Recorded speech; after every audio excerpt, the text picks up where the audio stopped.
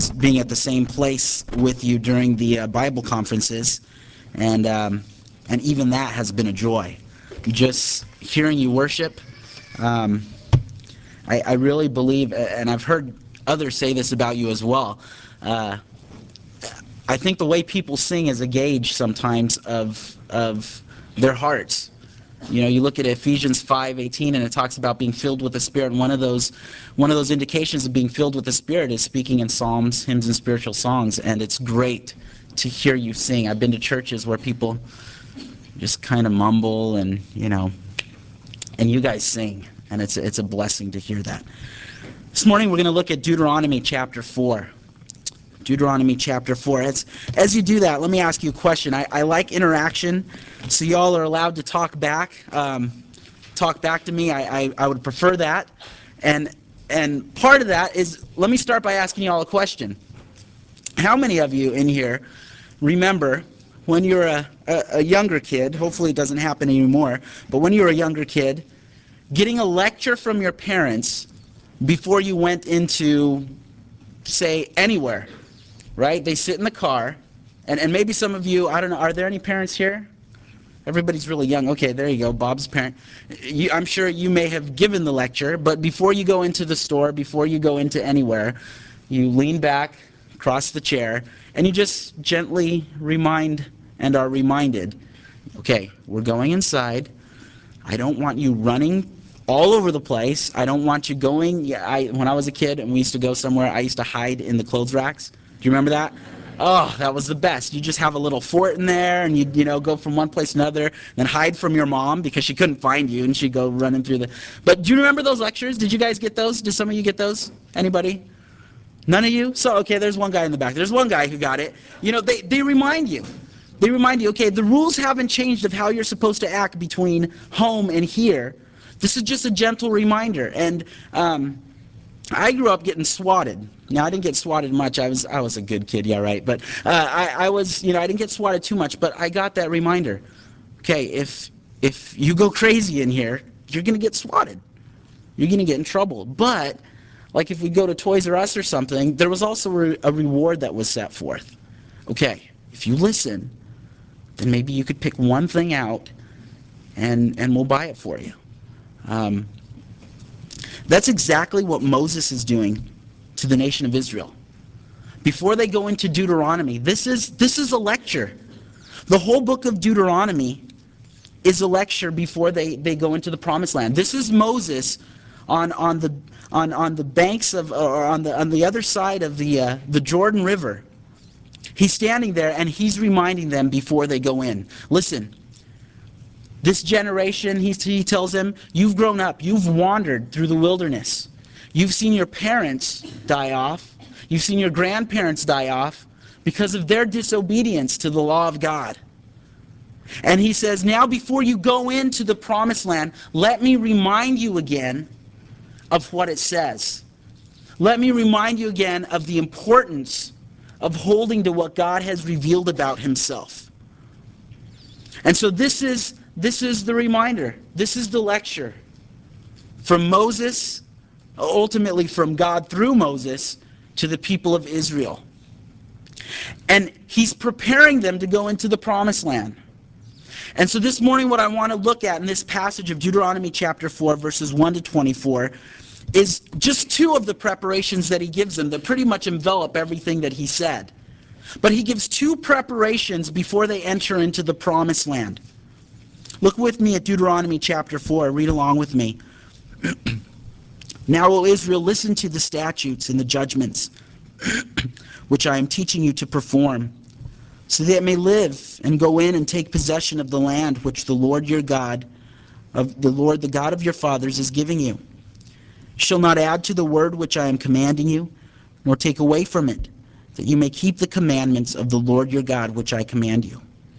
Your eyes have seen what the Lord has done in the case of Baal Peor. For all the men who followed Baal Peor, the Lord your God has destroyed them from among you.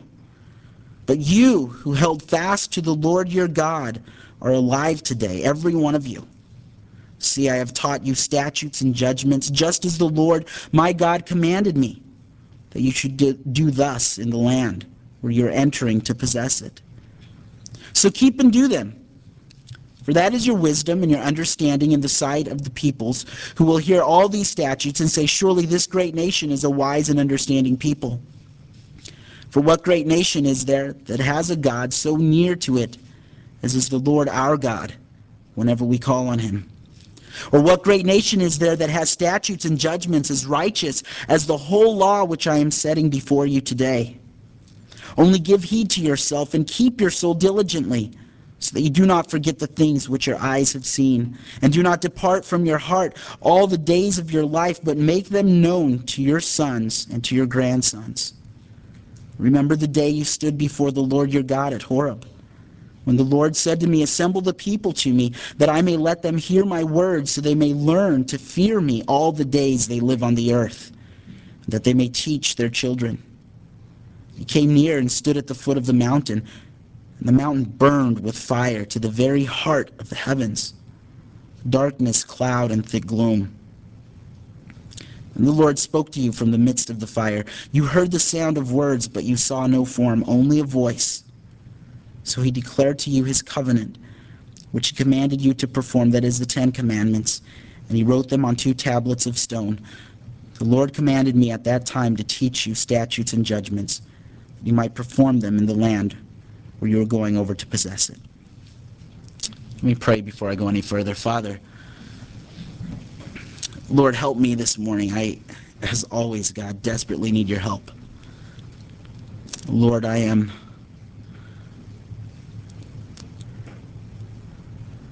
Father, a man who, Lord, needs this message just as much as every person in here, Lord. I'm a sinner saved by grace. Father, help me to apply these words to my life, and help me to be clear in applying these words to the hearts of the people in this room. Father, that you might be glorified and that you might be honored. Pray these things for the glory of your Son, Christ. Amen. Looking at that section there, as I said, there are 2 preparations that Moses gives. The first preparation right there that he gives is he tells the people of Israel, he says, you need to be careful to obey the word of God. The first preparation he tells them, you need to be careful to obey the word of God. Now let me give a little aside here, because it's very important for us to realize as the church. This is Moses, and who's he speaking to? Israel, right? Now let me ask you a question. Now I know there may be varied things, but generally speaking, everybody in either camp would say this. Are we Israel? Are we Israel? We're not Israel. Okay? We are not Israel. This is given to the people of Israel. And what he's talking about, the commandments specifically, are the Mosaic covenant, which were given to the people of Israel.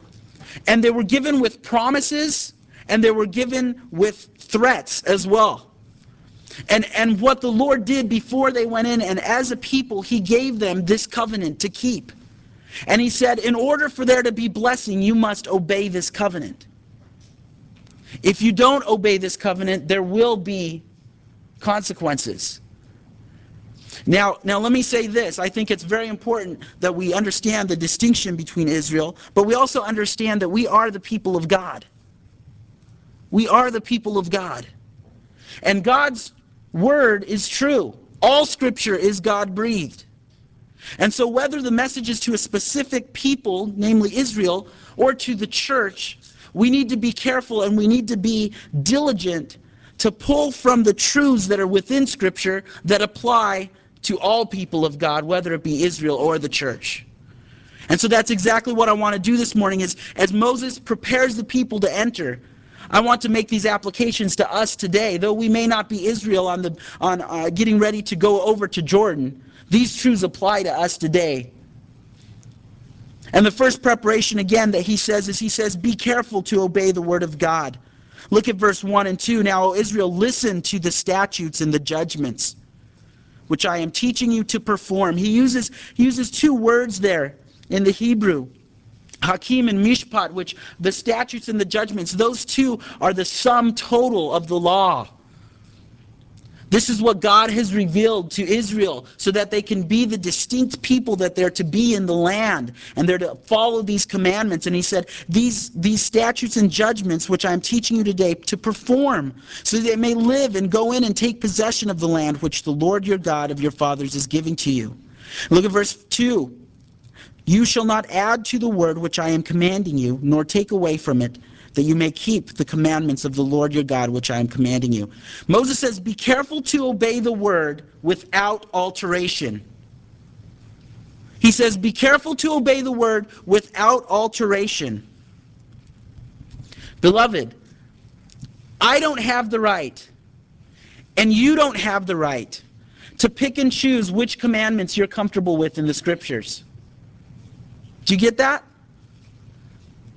There are some things that the Lord commands us to do that don't make our life easy. There are some things that the Lord commands us to do that demand a great amount of patience. The Lord, when he tells us to abstain from certain things, and the entire world is going out and doing that. And we're thinking, what am I missing out on? Well, guess what? We can't just throw those commandments out. We can't just say, I don't like this one. And I like this one, but that one doesn't really, I don't know. You could go through a list of teachings in the Word of God. We're to be careful to obey the Word of God without alteration. Verses 3, look at verse 3. The eyes have seen what the Lord has done in the case of Baal Peor for all men who followed Baal Peor. The Lord your God has destroyed them from among you. But you who held fast to the Lord your God are alive today, every one of you. Here God, through Moses, reminds them of the consequences of not obeying the word of God the way he wants it obeyed. God made it clear to the people of Israel not to mix with the pagan cultures that were there. And this sin of Baal Peor, it talks about when the people of Israel, when they were in Shittim, they went and they joined themselves to pagan women. And God brought judgment upon them because of that.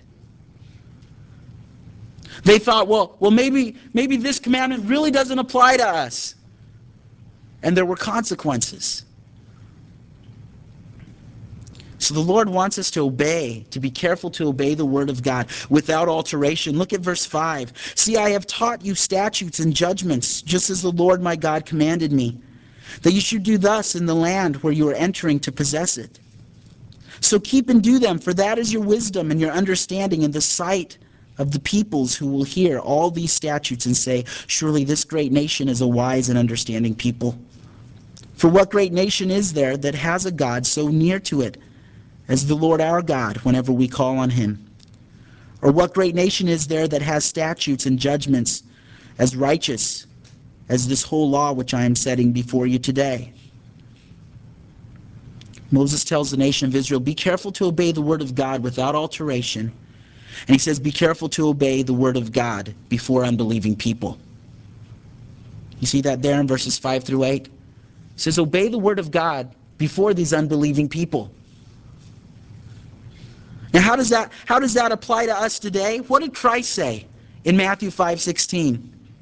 He said, let your light shine before men in such a way that what?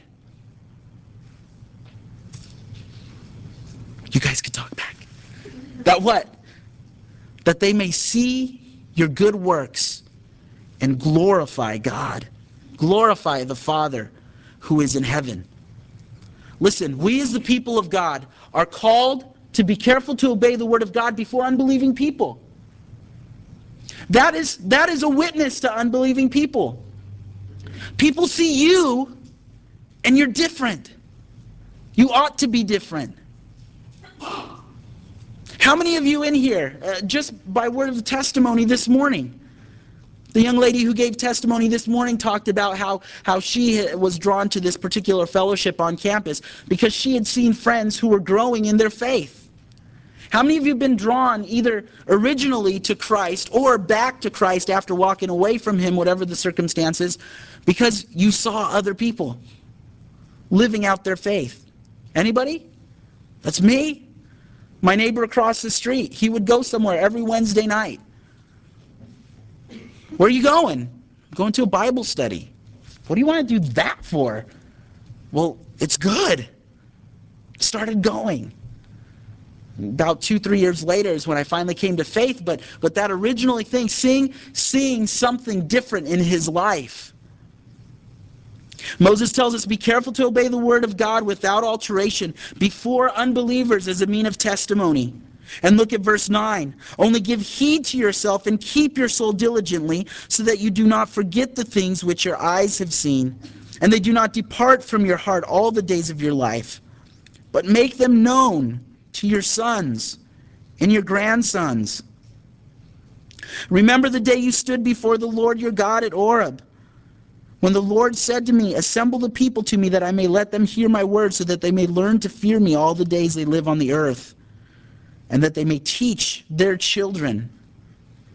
We must be careful not only to obey the word of God as a testimony to unbelievers, but also as an example to our families. Look there, both in verse 9 and 10. Moses says, these things that you learned are to be given to who and taught to who? Who does he say there? The end of verse 9 and the end of verse 10. To your sons and your grandsons. And in verse 10, that you may teach your children. Now, you all are, well, I don't know how old you all are, but I know we're all young in here. I hope I still consider myself young. But you guys, I'm talking to you right now, okay? Men, you guys are called to be shepherds within your homes. Do you understand that? Men, you are called to shepherd your children. Likewise, wives are called to shepherd their children and bring them up in the Word of God. You're called, you're given the responsibility of raising your children the way the Lord wants them raised. Can I encourage you right now, even though some of you may think, okay, I'm just engaged, or I'm just starting to spend time with this particular person, children are years down the line. It was great to hear Rex talk about that this morning, talking about how he's just gotten engaged and how he's just so looking forward to growing and becoming a godly man within his home. Guys, you are called to shepherd your children. I work as a youth pastor, and I cannot tell you how difficult it is for me sometimes to hear students come back to me and say, Mike, I wish my dad actually shepherded us. I wish my mom set a godly example in our home. I wish we had godly standards for our homes. And they lack that. And because I teach that, I'm even trying to train them up now to realize the responsibility that they're one day going to have. Likewise, Moses reminds them they need to obey the word as an example to their children, as an example to their families. You must live out the word before your families, before your children, when God so blesses you. And why is this all important? Why does he tell them? Why is this first preparation of obeying the word so important? Why is it so significant? Look at verse 10. Again, remember the day you stood before the Lord your God at Horeb, when the Lord said to me, assemble the people to me, that I may let them hear my words, so they may learn to fear me all the days they live on earth, and that they may teach their children. You came near and stood at the foot of the mountain. And the mountain burned with fire to the very heart of the heavens, darkness, cloud, and thick gloom. Then the Lord spoke to you from the midst of the fire. You heard the sound of words, but you saw no form, only a voice. So he declared to you his covenant, which he commanded you to perform, that is the 10 Commandments, and he wrote them on 2 tablets of stone. The Lord commanded me at that time to teach you statutes and judgments, that you might perform them in the land where you are going over to possess it. Why is it so significant that we're to obey God's word without alteration, as a testimony before unbelievers and as an example to our children? Why is it so important? Who gave us this word? Who gave us this word? God. Who gave the commandments to Moses and to the people of Israel? Who? It was God. Beloved, this is God's word. Do you get that? This is God's word. This isn't my opinion. This isn't just a group of guys who got together and say, hey, let's write a big long book. This is God revealing himself on the pages of Scripture. We're to obey God's word because we need to remember who it came from. This is God's word. There are some people in the world today that are going out and they're searching for some type of experience. They're searching for some word from God. They want some kind of personal interaction to where they hear a voice or they get an inclination. Beloved, God has chosen to reveal himself in creation, that all people are held accountable. And how else? In the Word of God. Beloved, we can't mess with this. We can't pick and choose what we like. We must live it out because God gave it. And look at how he gave the Ten Commandments to the nation of Israel. Use your sanctified imagination right now, okay? Just use your sanctified imagination. Sometimes we read this, we read the word, and we don't realize, sometimes we forget, it seems so distant. It seems like a story sometimes. But imagine yourself there. Imagine yourself being an Israelite, having seen the Red Sea split, having walked through that, and then having seen it crash down upon the armies of Egypt. And then standing at the base of this mountain. There's one thing I think that's unfortunate about living in Southern California. We don't get very many thunderstorms around here. I spent a summer running a camp down in Florida. And if anybody ever been to Florida? Anybody? Okay. You know, Florida, you get about the 2-3 o'clock thunderstorms, right? In the summertime, almost like clockwork, almost every day. Somewhere around 1 o'clock, the clouds start coming in. It'll be clear during the day. 1 o'clock, the clouds start coming in. It gets dark. 2 o'clock, it starts raining a little. 3, for about an hour, you get good thunderstorms.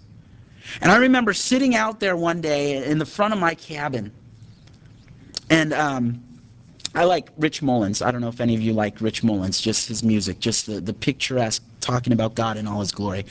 And I would sit there and I'd put my headphones on and listen to it and sit on the porch and just watch the lightning strikes. And I'd be listening to the music, but I'd feel the thunder. I'd feel it. Now that's a minute display of God's power. Minute. Now put yourself at the foot of Mount Sinai. You look up at this mountain. It's enveloped in dark clouds. There is some type of fire going on up there, and lightning and thundering, and you hear the voice of God.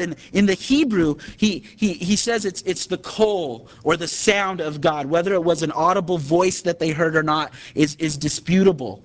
But they heard some sound, so much that they heard it that they asked Moses after a while. They said, "Can you tell God not to talk anymore? It's so amazing. We just want you to go up and listen to God, and you to come down and tell us what he said. It's too big." Guys, this is who gave us the word. This is who revealed the Word. Ultimately, in the New Testament, we would have the Word revealed in flesh. Christ revealed, the perfect representation of God, God himself in the flesh. He's who's the ultimate revelation. Let me jump back to something I just missed. Look at verse 9. I just want to point out something that Moses here emphasizes. Look at the first couple words there. Only give heed to yourself and keep your soul diligently, so that you do not forget the things which your eyes have seen. They do not depart from your heart. Moses here, he uses a Hebrew construction here. He says, only give heed to yourself. It's a Hebrew word, shamar. And then he goes on, and keep your soul. And he uses it again, shamar. That's the same word there translated if you're using the New American Standard. He translates it, give heed, which is the word, and then keep. It's the same word. And those of you who've done any kind of work, I'm sure Rex and James have pointed it out, when a biblical author repeats words, it's a form of emphasis. He's saying, guard your hearts. He's saying, keep your soul. And then he even emphasizes it even further by saying diligently, the Hebrew word ma'od, which is greatly. Do you get what Moses is saying here about the importance of obeying God's word? He says, give heed to yourself.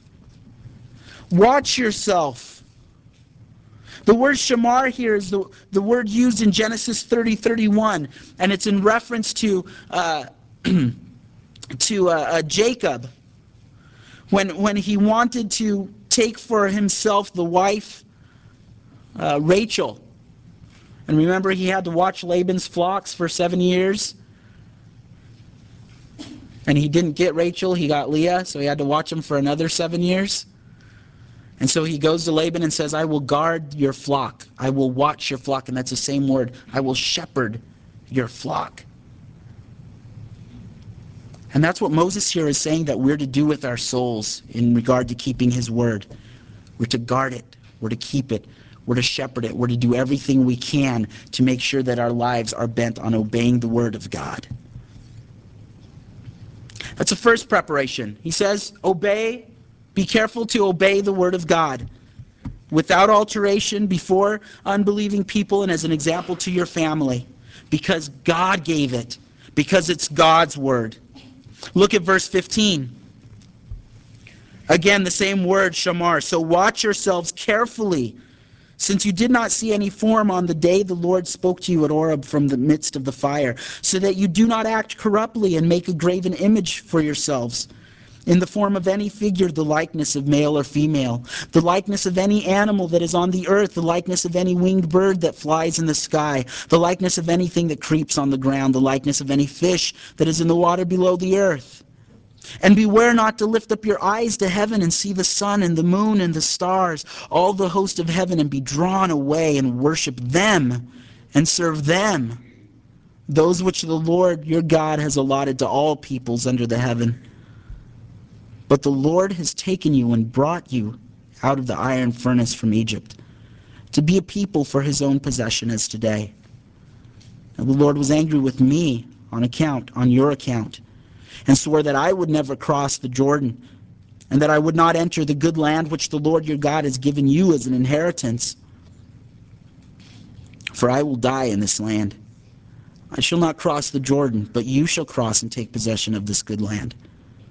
So watch yourselves, that you do not forget the covenant of the Lord your God which he made with you, and make for yourselves a graven image in the form of anything against which the Lord your God has commanded you. For the Lord your God is a consuming fire, a jealous God. First preparation Moses gives is be careful to obey the word of God.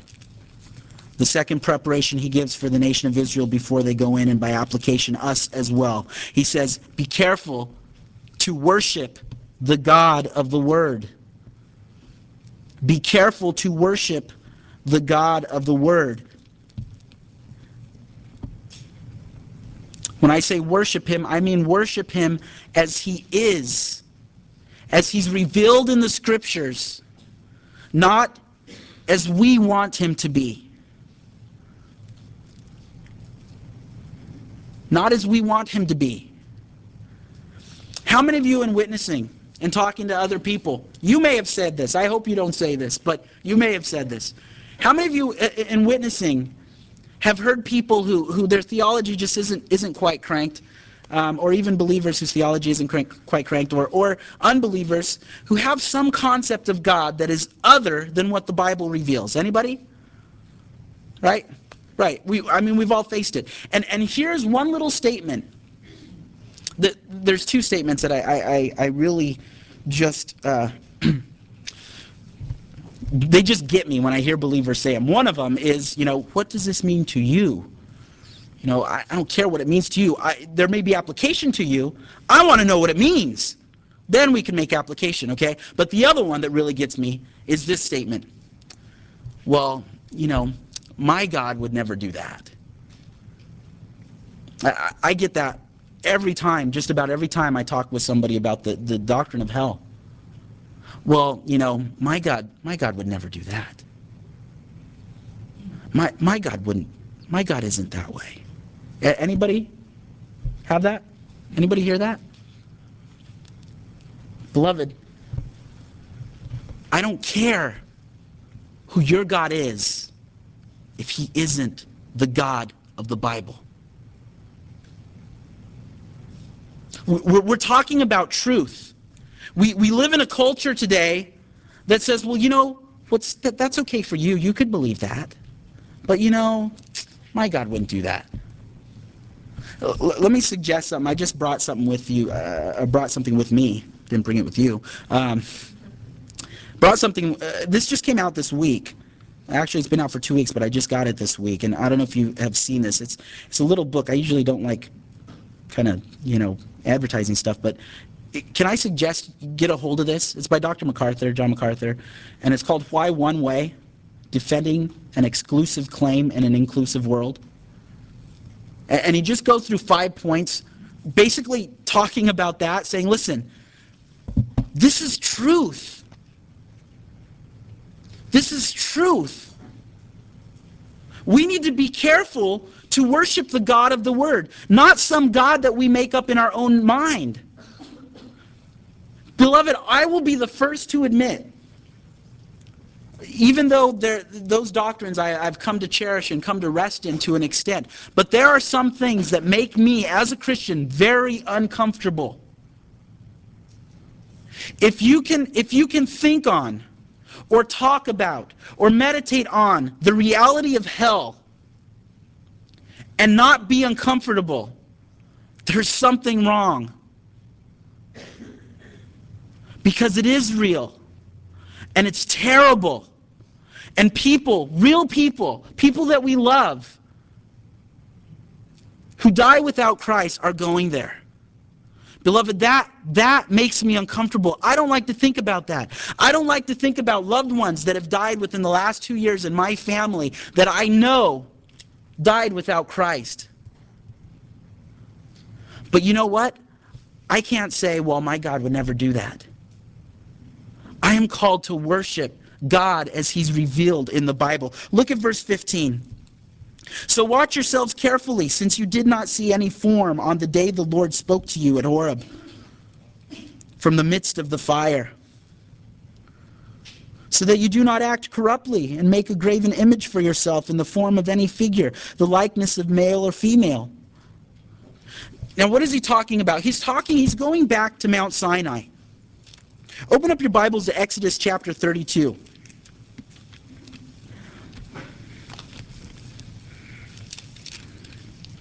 Exodus chapter 32, verse 1. We know this account, right? We learned it in Sunday school. We've learned it, the golden calf, right? You all heard of the golden calf?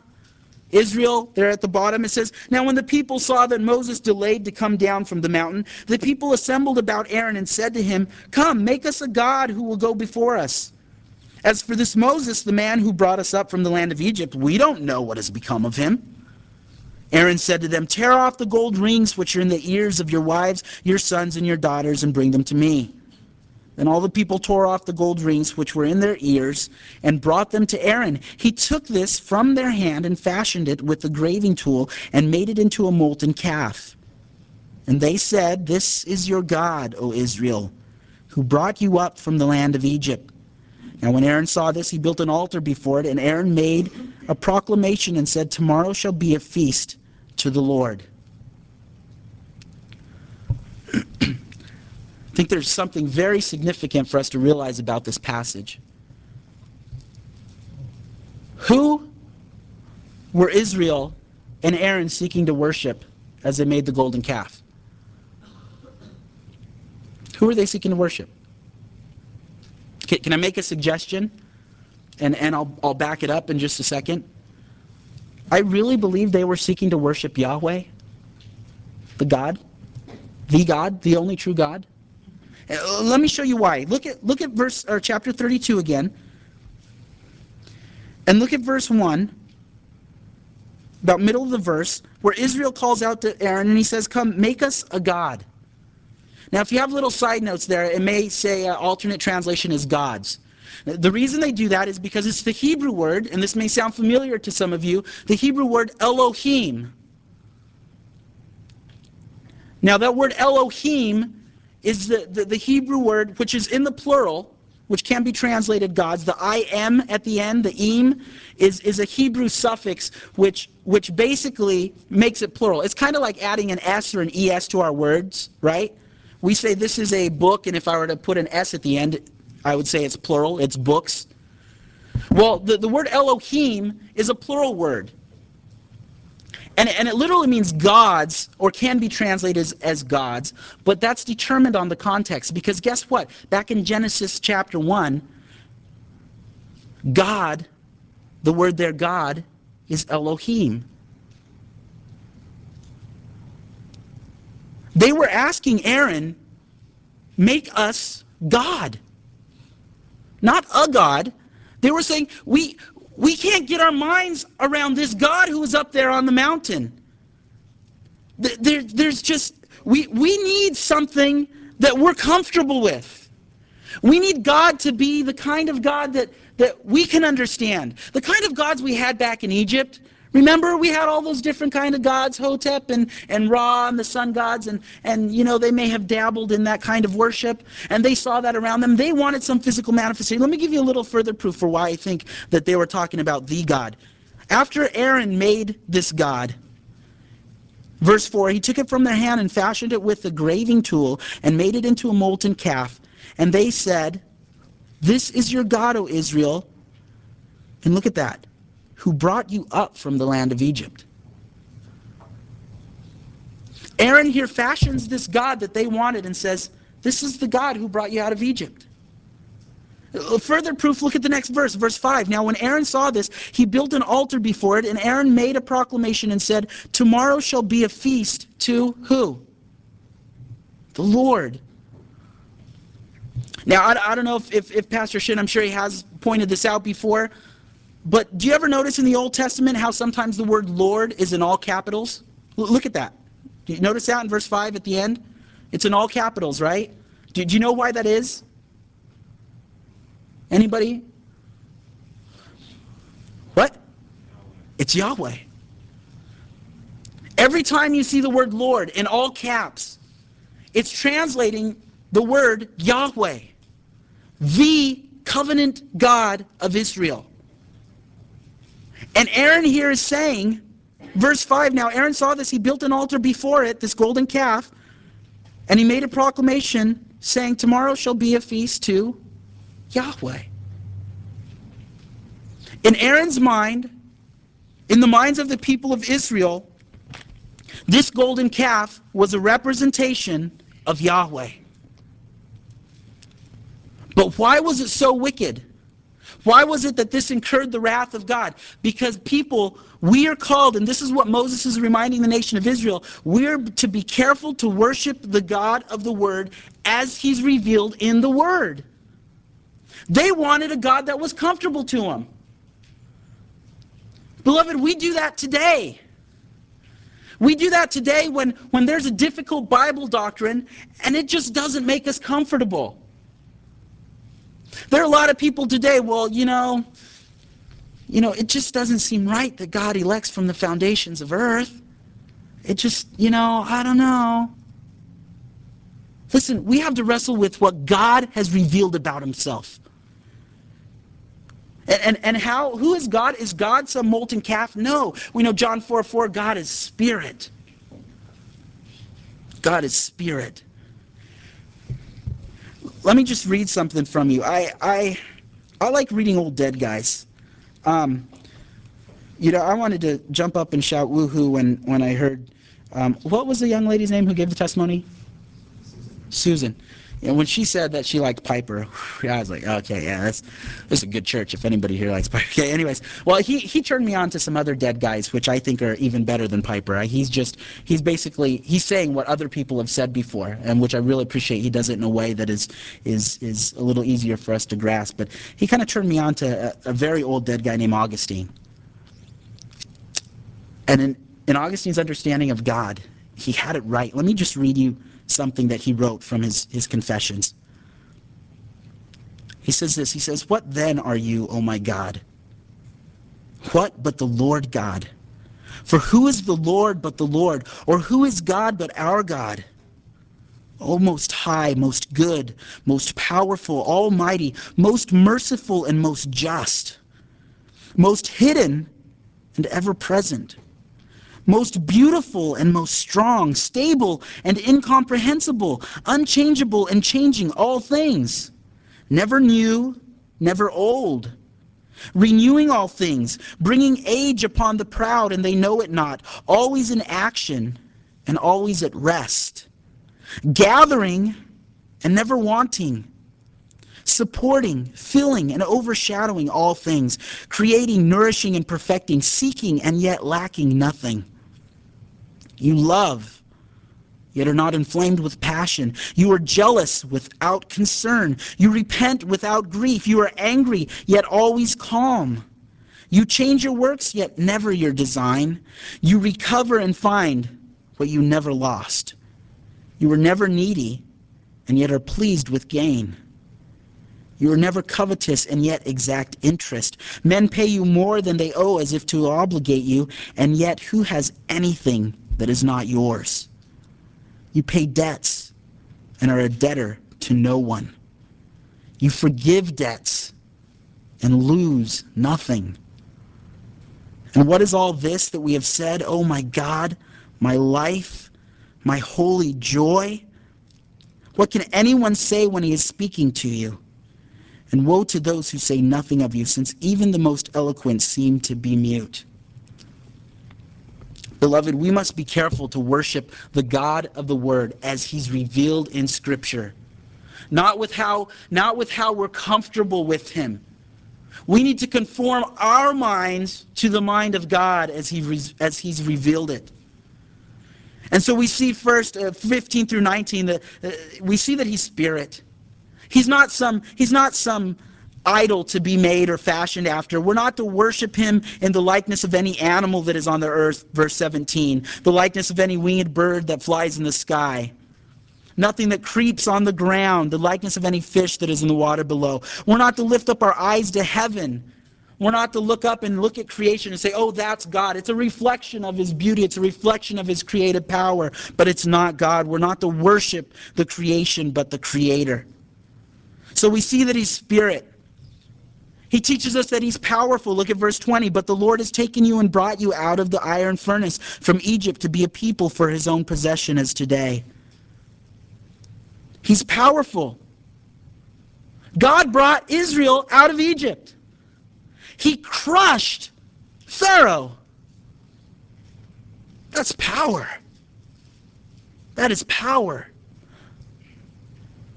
He conquered my hard heart. He changed my life. We need to remember that he's a just and a disciplining father. This is who God is. Verse 21, look at, now the Lord was angry with me on your account and swore that I would never cross the Jordan, that I would not enter the good land. Verse 22, for I will die in this land, Moses says. I will not cross the Jordan. There's consequences for sin. Beloved, we need to keep in balance the wonderful, amazing truth that we are forgiven. I'm going to talk about that a little later on, that we are forgiven. But we need to remember that God is our Father, and He continues, because He loves us, to discipline us. There are some people today who just say, well, I'm forgiven, so I can go out and do anything I want. No, He's still a just and disciplining Father. Hebrews 12:4-7 makes that clear as well. God is a disciplining Father. Not only that, but He's a forgiving Father. Again, look at verse 21. Moses says, I'm going to face the consequences for what Israel did in their unfaithfulness there at Kadesh Barnea and not trusting God to go into the promised land. He says, but you, this new generation, the end of verse 21, the land which the Lord your God is giving you as an inheritance. And at the end of verse 22, but you shall cross and take possession of this good land. Do you realize that at Kadesh Barnea, right, when do you remember the story of the 12 spies that went in? And they were supposed to go in and they said, well, let us first send some spies in just to go check it out. And God said, okay, I'll allow you to do that. They went in, 10 of them come back saying, they're people that are big, okay? We're going to get squashed. And there's 2 that are saying, no, God's with us. And God's wrath was incurred, and God said to Moses, if you look up in Numbers, I believe it's number 15, God said to Moses, that's it. I'm going to wipe out this whole people, and I'm going to start again with you. Do you remember that? Now, as a pastor, Moses, if sometimes as a pastor it could get frustrating. And if the Lord were to say, I'm just going to wipe out all the people and we're going to start with you all over again, you're like, yeah, that's kind of a good idea. You wouldn't have to, oh man, go through all those trials again. But Moses said, God, show grace. I know you're a graceful God. And God showed grace. But there were consequences for those who were disobeyed. And yet He showed His grace to this new generation. He said, you will go in and possess the land. God's a God of grace. He's a God of forgiveness. Not only that, look at verse 23, 24. So watch yourselves that you do not forget the covenant of the Lord your God, which He made with you. Make for yourselves a graven image in the form of anything against which the Lord your God has commanded you. For the Lord your God is a consuming fire, a jealous God. We must be careful to worship the God of the Word because He's Spirit.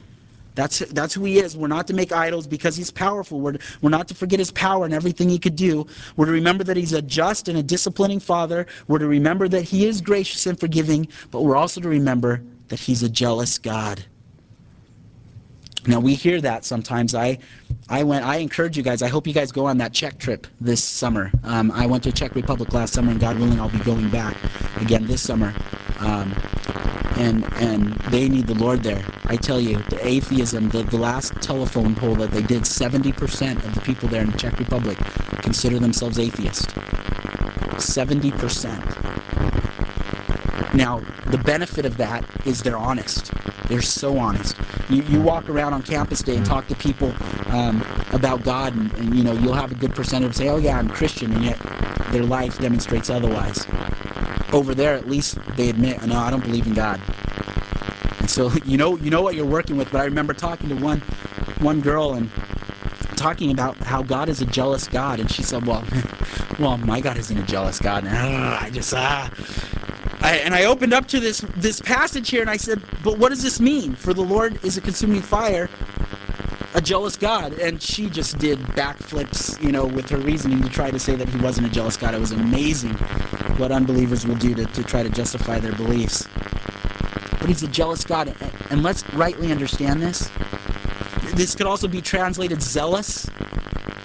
We think of human jealousy as something bad. How many of you are married in here? Raise your hand. Okay? How many of you are engaged? Raise your hand. Okay? One couple. How many of you hope to get engaged one day? Raise your hand.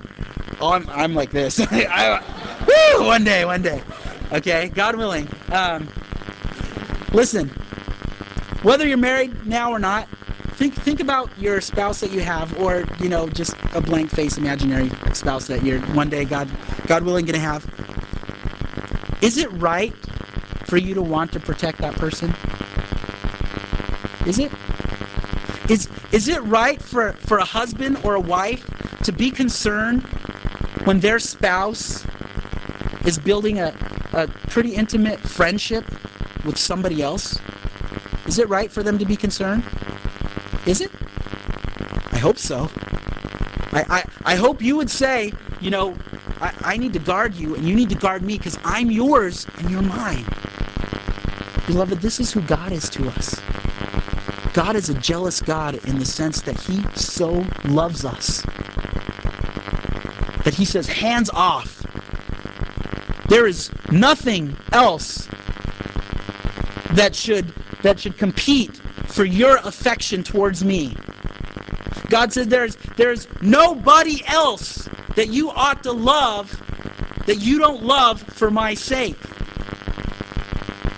God says, you are mine.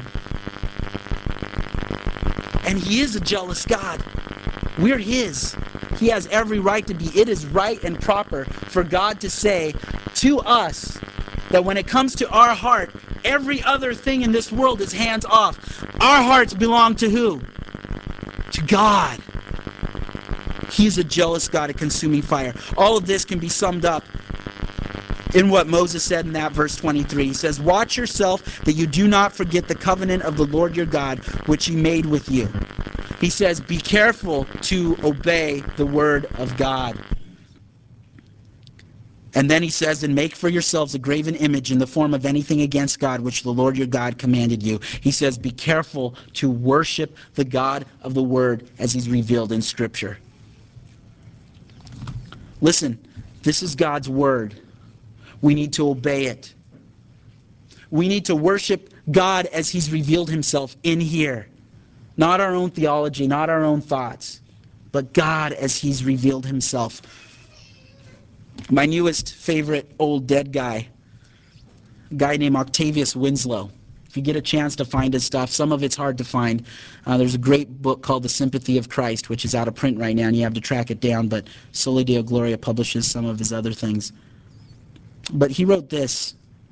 He says, how completely this declaration sweeps away all the fancied reverence and admiration for God which floats before the imagination of the carnal mind in its profound slumber. The carnal mind may own its belief in the existence of a God, but what God? Plainly not the God of the Bible, but a deity of its imagination. The God of whom he has thus been dreaming is not the God of Scripture, but the God of his own creation. To worship and obey God as he's revealed in the Word. That's who we're to be. You want to be prepared? Are you going into life? Are you going into some venture? Are you going into marriage? Be careful as you do this to obey God's Word and to worship him as he's revealed in Scripture. Father, we thank you so much for your Word. Lord, we thank you that it is clear, that your commands are crystal clear to us, Lord. So often we stumble over them because they are so clear. We just don't want to obey them. We want to pick and choose. But God, you've called us to obey your word. Lord, sometimes who you are and the things that you do are uncomfortable for us, and we want to redefine you. We want to recreate some other God that makes us more comfortable. But God, you've revealed yourself in the Word, and we are bound to worship you as you've revealed yourself. Lord, make us a people who are passionate to be obedient to your Word, and a people who are passionate to worship you as you're revealed in Scripture. Father, for your glory, for your honor, and for your praise. Pray these things in the name of your glorious Son, Christ. Amen.